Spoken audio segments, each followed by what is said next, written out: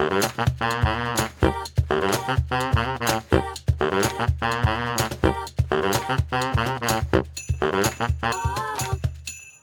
listening to episode 2 of the Best Coast Speech podcast.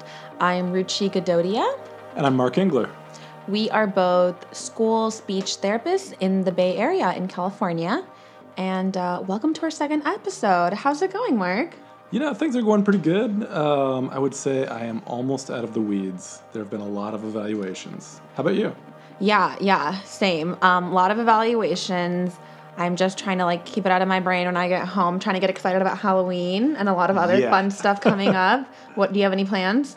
Oh, it's really fun at school this week. The kids are having some sort of a fun day every day of the week, whether it's pajama day or something like that. So it definitely brings back why it's fun to work in schools. And I am, of course, dressing the puppies up. Oh my gosh, what are they going to be? Yeah, Tommy, our smaller dachshund, is going to be a hot dog, of course.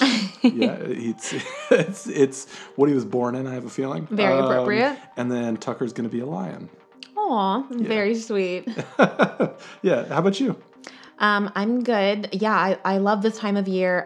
It was actually Diwali this past weekend, which is the biggest Hindu holiday of the year. It's the Festival of Lights. So I had a big family gathering for that and a bunch of stuff going on all weekend, just celebrating the holiday.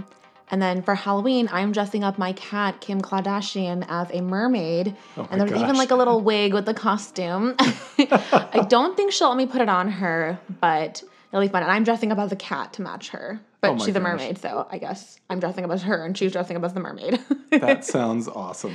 Yeah, but you're totally right. At school, I feel like I have been really slammed with assessments. I think it's that time of year when, those early education teachers, TK and kindergarten, are finally starting to notice those sound errors in their students and are kind of going through the referrals like crazy. Yeah. Yep.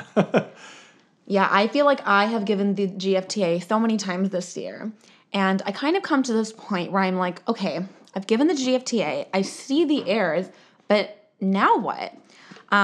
It's hard to know which target to start with. And because, especially with a kid that has so many error sounds, this is kind of where I bring in stimulability, which refers to how well a child can produce their error sounds when imitating. It's really important to do this method because stimulability is the most effective way to create a hierarchy of which sounds to target in therapy. I know, it's really easy to feel overwhelmed with all those speech errors. So testing out stimulability is a great jumping point for starting therapy. Yeah, and it just cuts to the core of what the child's having difficulty with, right? I thought I'd offer up the ASHA definition. So ASHA defines stimulability as the child's ability to accurately imitate a misarticulated sound when the clinician provides a model. There are a few standardized procedures, unfortunately, for testing stimulability. But, there's some really practical ways that we're going to talk about today so that you can more effectively target stimulability. The key things, you have the complexity of the target, right? So either stimulability of the sound in isolation at the syllable level, word level, or phrase level. And then you also have the level of cueing that's necessary to achieve that best production, right? But it's not the easiest thing to implement, right? No. I know I've struggled with stimulability because I didn't know how to give the child an idea of which sound I wanted them to produce. I could guide them to imitate my production of the sound, but I feel like most kids benefit from, visuals and tactile signs and a lot more than just imitation because they need those to internalize the production of the sound. So most SLPs turn to stimulability as a really good indicator of whether or not the student will benefit from intervention of a particular sound. So really, stimulability is the building block of therapy intervention. Yeah, absolutely. One tool for stimulability that I absolutely love were the character cards that were created by the researcher Adele Miccio.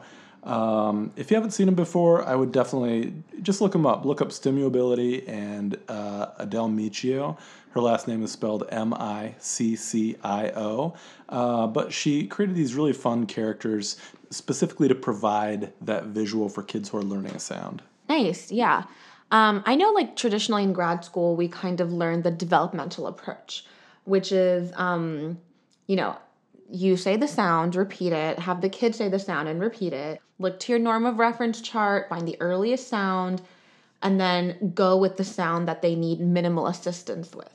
I know that newer developing criterion prioritizes later developing sounds, so these sounds are not even actually in the child's sound inventory yet.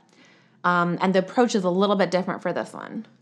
Yeah, so Barlow, Taps, and Storkel released a target selection guide in 2010 that I find extremely useful. And so it's a step-by-step process walking you through, okay, how do you select those stimulable sounds that are the most valuable to work on? So let's say you give the Golden Fristo, Ruchi, and the child is shown all kinds of errors at the word level. So what you want to do is then target those individual phonemes and see if the child's able to produce them in isolation. And then you want to record all the sounds that the child's able to do with a little bit of help. Narrow it down to just the phonemes that are outside of that child's inventory. So cross out all of your stimulable sounds, and then you'll cross out all early acquired sounds. So this would include P, B, D, T, K, G, F, V, M, N, ang, W, J, and H for English. Instead of J, I should say yeah. So of those that are remaining, then you circle those sounds that lead to the greater system-wide change based on language laws. So you want to go for those more marked, more complex sounds. All right, that was a lot of information to absorb, so let's try just walking through an example. Let's do it. Let's say I've just given the Goldman Fristo, and I don't remember all the words on the Goldman Fristo off the top of my head, so I'll just make some up. Let's say you had a tough time with the sound T in table, and you had a tough time with Z in zoo. What I'm going to do first is see if you are able to produce that sound in isolation. So let's try T. K. T. K. All right, I'm going to use mirror work. I'm going to use highlighting of my own mouth and all kinds of prompts to see if Ruchi's able to produce the sound. T. T. Perfect. All right. And then let's try that Z in zoo. Z. Z. Once again, I'm going to use imitation, visuals, tactile signs, all of those things to try to get Ruchi to be able to produce that Z sound. But still, she can't do it. So the first step that Barlow, Taps, and Snorkel outline is crossing out all stimulable sounds. She got that T, so we can cross it out. And let's say even if she wasn't able to get that T with the help, we would still cross it out because it's an early developing sound. Then, what luck, that Z is a later developing, more complex sound. So based on implicational laws, it's going to help Ruchi produce stop sounds since fricatives imply stops. Awesome. Another thing I really like to use with stimulability is the Locke speech perception test. This is a really nice, quick test because it rules out things like a motor planning issue or perceptual difficulties. It's a really simple form. So you basically can just like Google Locke speech perception test, and it's a free little activity. You basically pick minimal pairs between the target sound and two error sounds. For example, sip, fip, and ship. Then you would show the student a picture of the target sound and continually ask them, is this a fip? Is this a ship? Is this a sip?